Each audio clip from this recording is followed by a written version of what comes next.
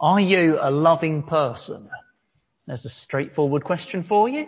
Are you a loving person? It's a crucial question as well, because Christians are loving people. I can say without ifs or buts or small prints or caveats, real Christians are loving people. The Bible makes that utterly clear. So, are you a loving person? Well, you might say, how do I know? How do I tell? What's a loving person like? Well, that's the subject of 1 John 3 verses 16 to 20. So let's turn now to 1 John 3 verses 16 to 20. That question, what's a loving person like? How do I tell? Is answered by 1 John 3 verses 16 to 20. Now, these few verses here in 1 John, like 1 John as a whole, these verses have a double purpose. It's a purpose we're told in chapter 5 verse 13. Those who've been coming to this series will, I hope, by now know. The purpose of the letter is there in chapter 5 verse 13. I write these things to you who believe in the name of the Son of God, so that you may know that you have eternal life. It's to help us know whether or not we have eternal life. But the letter's also written so that, chapter 2 verse 1, my dear children, I write this to you so that you will not sin. The letter is written also to get us living as people who have eternal life should live. And you can see both of those in verses 16 to 20 of chapter 3.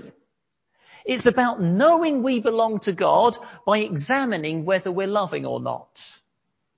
So, for example, verse 19, this then is how we know that we belong to the truth. But it's also about stirring us up to better love.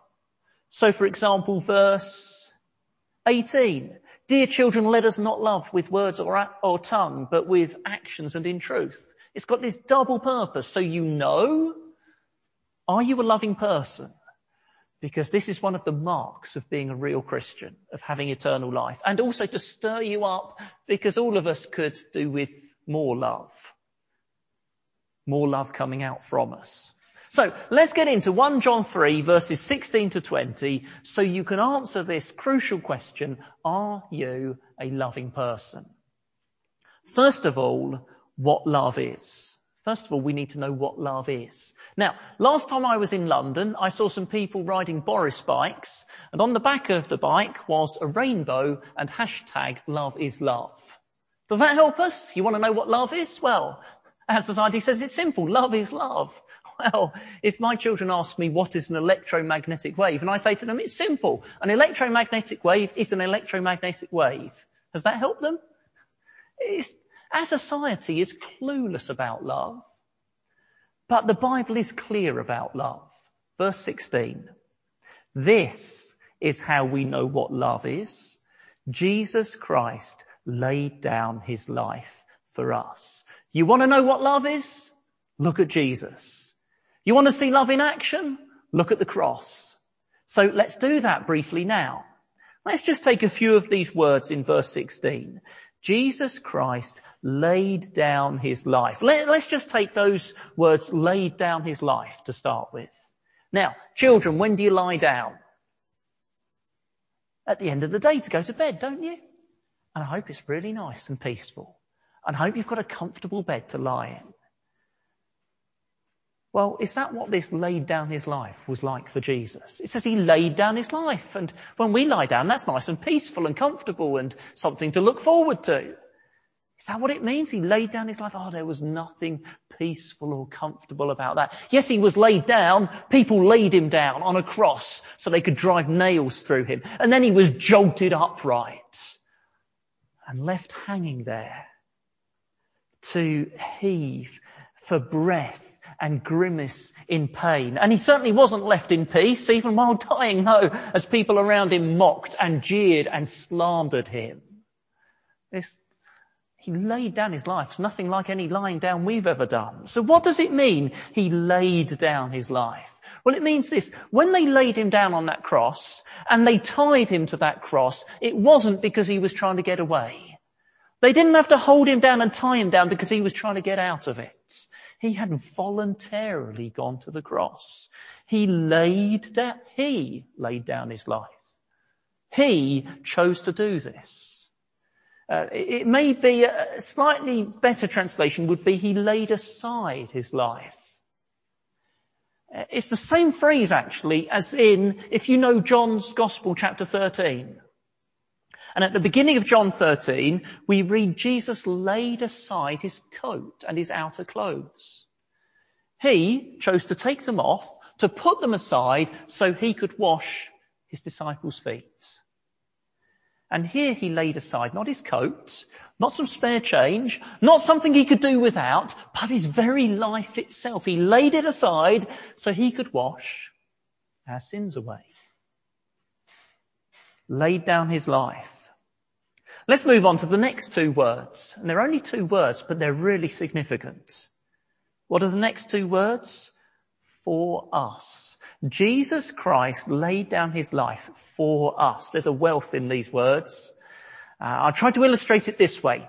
Does the name Charles Benyon mean anything to you? I bet there are some people here who've seen the name Charles Benyon. Seen it on a plaque in Bradgate Park. Is this helping anyone? On a plaque in Bradgate Park, because Charles Benyon, back a long time ago, I think it was the 1920s, he bought Bradgate Park. He purchased it. And he purchased it to give it to Leicestershire for it to be open to the public for any member of the public to enjoy ever after him. Don't you think that's amazing? Imagine if you could buy Bradgate Park. I don't know how much that would cost. And you could build a housing estate on it and make a lot of money. Or you could put a charge for getting in and have a good income source. But imagine, he bought Bradgate Park and just gave it to the public for anyone, he didn't know who. Could be a right useless scoundrel. Well, I suspect there are some useless scoundrels going to Bradgate Park. Anyone to enjoy it. That's amazing generosity. But what Jesus did wasn't just more costly, wasn't just more generous, wasn't just more necessary than what Charles Benyon did, it was also more personal. When you are enjoying climbing on the rocks or whatever you do in Bradgate Park, is it because Charles Benyon knew you and he wanted you personally to enjoy it? It wasn't, was it? It's because he wanted some people generally, but he didn't know who they were to enjoy it. But what does our verse say? Jesus Christ laid down his life for us. Or to go to John's Gospel again, John chapter 10, Jesus said, I know my sheep, I know them, and I lay down my life for my sheep, for them.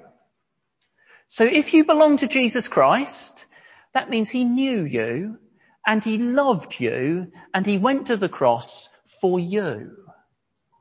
So that you can say, in the words of Galatians 2, the Son of God who loved me, and he gave himself for me. He didn't just do it in the hope, well, there'll be someone somewhere out there will benefit. I'm sure there will be people in the future trusting me. I'm sure there'll be people who benefit. No, he knew you, and he knew who he was going to that cross for, and he still did it for you. These little words for us are also a technical term in the New Testament. They're a technical term meaning on behalf of. They're consistently across the New Testament, when they refer to the death of Jesus, used to mean in the place of. In other words, this Jesus Christ laid down his life for us is all about Jesus being our substitute. It means he died in our place to take our punishment so we wouldn't take the punishment. Now, that tells us some more about what love is, because it tells us it wasn't just a feeling Jesus had towards you. It was that. I hope you've seen that already.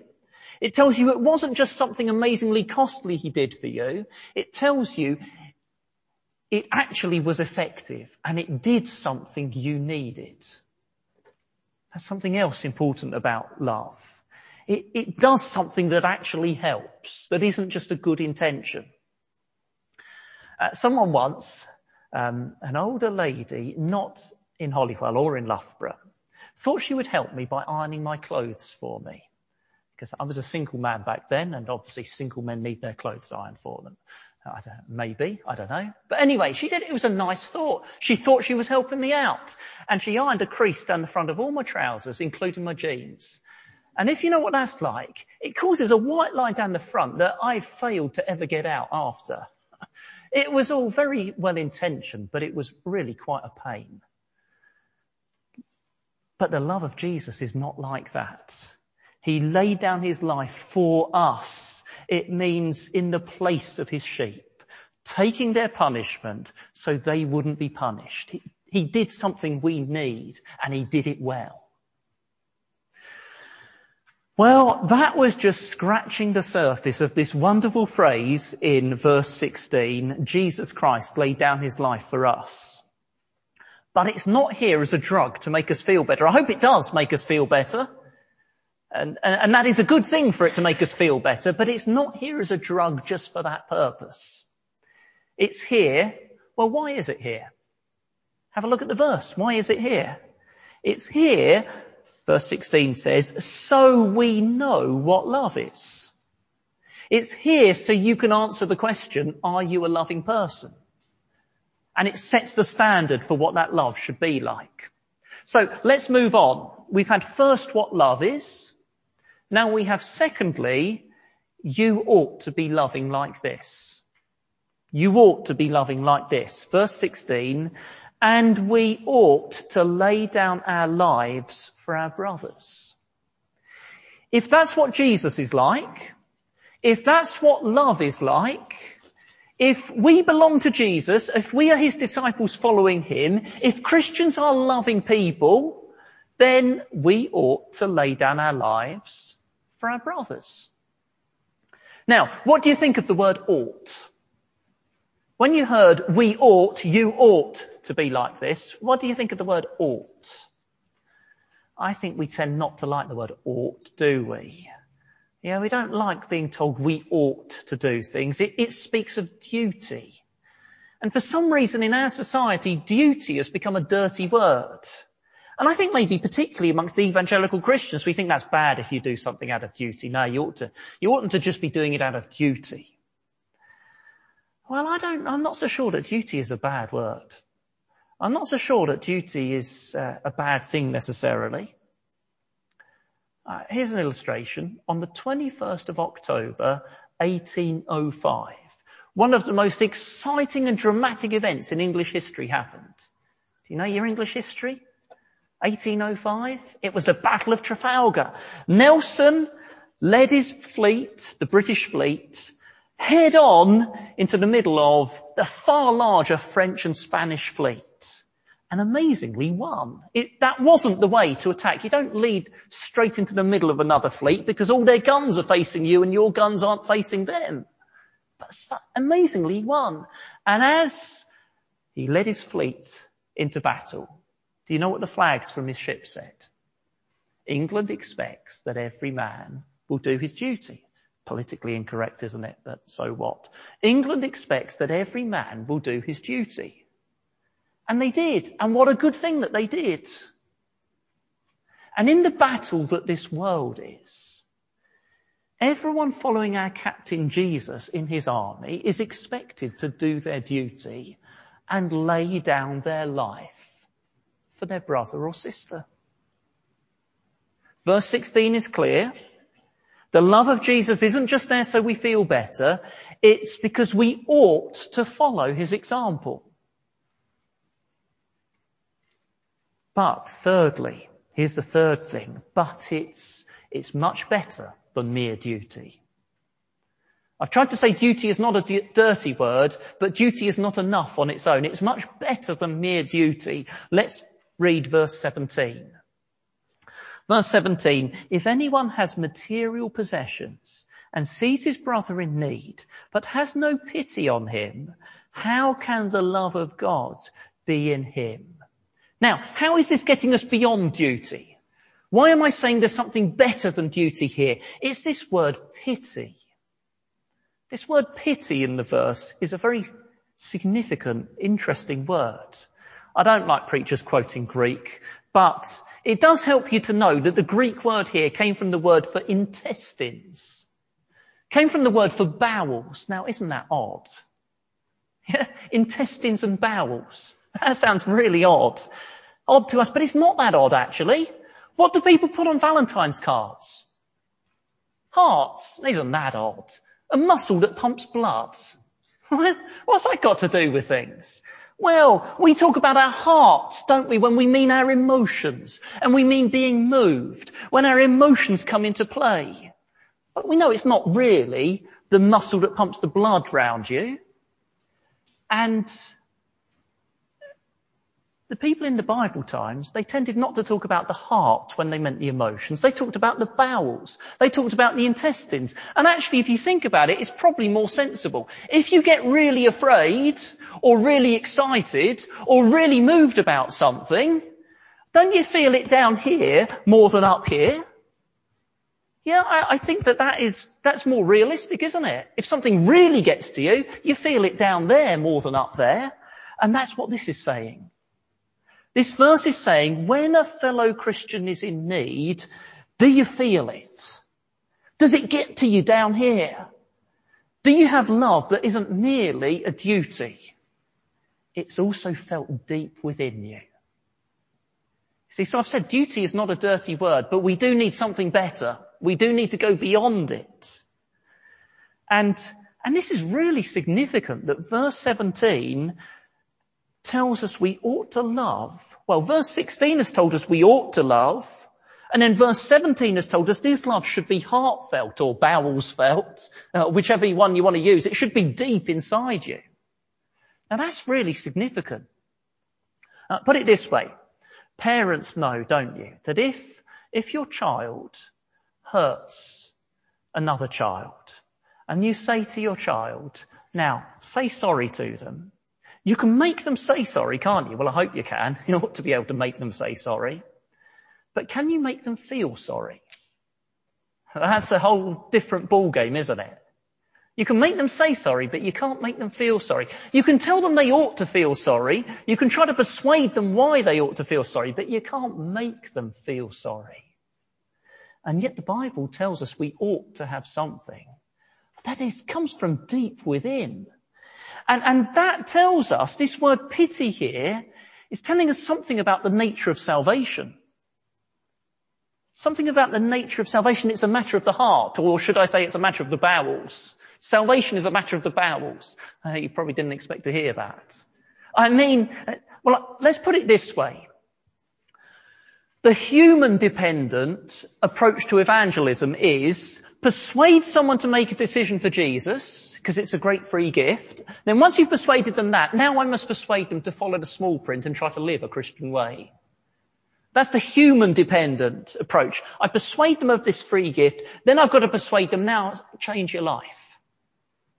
The God-dependent approach to evangelism is God wins someone by his love and changes their heart to trust the Lord Jesus. It won't happen without a heart change. Not real trust, not real repentant faith. And God does that as they hear his good news. He wins them and he changes their heart. So they turn to the Lord Jesus. And now their life flows out of this new heart. Now, to use the words of 1 John 4 verse 19, now they love because he's first loved them. Or as our verse 17 says, now the love of God has got into them. And that would be worthy of another sermon, actually, that phrase about having the love of God in us. It's got into them by the Holy Spirit's heart-changing work. So the Bible can expect love that is from deep within us, because conversion isn't just being persuaded to change your mind. It's the work of the Holy Spirit changing the heart. And now the new life flows out of that heart. John's letter calls this being born of God. And he expects that being born of God to show, including in love that comes right from down in your bowels. So we've seen what love is, I hope. Secondly, you ought to love like this. Thirdly, it's better than mere duty. And then fourthly, and it's better than just a general intention. It's better than just a general intention. Verse 17 and 18. If anyone has material possessions and sees his brother in need but has no pity on him, how can the love of God be in him? Dear children, let us not love with words or tongue, but with actions and in truth. Now, in an election campaign, you know, don't you? An election campaign in Britain, no politician who wants to survive it is going to say, I'm against the family and I'm against the NHS. That's just electoral suicide, isn't it? They're not going to say I'm against the family and I'm against the NHS. But it doesn't necessarily mean that they'll specify what they mean by the family, or they'll do anything for the family and the NHS, anything practical. I'm not dismissing, by the way, all politicians. We shouldn't be cynical about politicians. But I'm just saying, you know, don't you, that saying you're for something is different from doing anything concrete about it. And it's also true that no Christian will say, I'm not into loving my brothers and sisters. I'm into truth, but I'm not into love. No, you're not going to say that, are you? But verse 17 to 18 don't let us just express sentiment. They don't let us stop at just expressing the general sentiment. No. First of all, verse 17 says, do you have material possessions? Well, we've all got some, because I'm thankful to see you wearing them. Some of them. We've all got some. Do you have material possessions, it says. Right, let's see what you do with them. Isn't that what verse 17 is saying? Do you have material possessions? Right, let's see what you do with them. In other words, if you have love, let's see how it affects your wallet and your bank account. That's what it's saying. Has heart change reached your wallet or your purse or your bank account? Now, this is very necessary because I have a problem with verse 16 and I'm sure I'm not the only one. And my problem is this. I think of some distant past situation where there were persecuted Christians in prison, and in prison one Christian stood up to a cruel guard on behalf of another Christian. And that Christian laid down his life for his fellow persecuted Christian. And I daydream about that and think, yes, if I was there, that's what I'd do. Yes, if I was in North Korea, or if I was in the Roman Empire, or if I was in Nazi Germany, I love to daydream about the heroic things I would do. Am I the only one? Sorry, it's a waste of time, isn't it?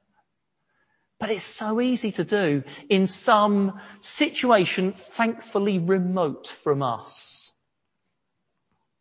So verse 17 says, do you have material possessions? Well, let's think about whether you will lay down your life in some smaller way. Will you lay down that ambition to buy that? You can fill in the blank with what you'd like to buy. We've all got things we'd like to buy, haven't we? Will you lay down that ambition to buy that so you can give to a fellow Christian who's less well off than you? Will you lay down that expectation about what you can afford and what your lifestyle will be like so you can give to someone who's less well off than you? To put it negatively, and verse 17 does put it negatively, if you see someone in need and you don't give because you say, but I must have this money so I can buy such and such, you're not laying down your life, are you? Because you're saying, I must put what I want, or maybe consider I need, before that person and that person's need. Or to broaden out verse 17, yes, it is about money, but it's a principle that goes beyond money, surely, isn't it? Will you lay down some of your time? Time you wanted to spend on something you wanted to do. Something you were looking forward to, so you can give time to someone in need of company or help. Here's another way that verse 17 doesn't let us just express sentiment and leave it at that. Sounds like we're going to get blown away, doesn't it? But let's look at verse 17 and 16. Spot the difference. Here's a spot the difference question. Verse 16, and we ought to lay down our lives for our brothers. Verse 17, if anyone has material possessions and sees his brother in need, but has no pity on him. Now, did you spot the difference? Verse 16, brothers, plural. Verse 17, brother, singular. Why? Because it's easy to claim to have love for fellow Christians in general.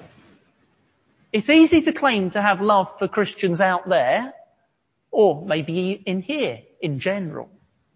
But what about that brother or that sister in particular? That's what verse 17 is doing. It's saying, if a brother or sister is in need, will you deny yourself to help regardless of who? Regardless of how irritating, however much you might clash with them, however much you might disagree with various things about them. Whatever it is, that's not the question. The question is this a brother or sister in need? And will you give? Even self-denyingly give. Here's a comment on verse 17 and 18 that goes beyond what they say, but it does flow from the love that these verses are about.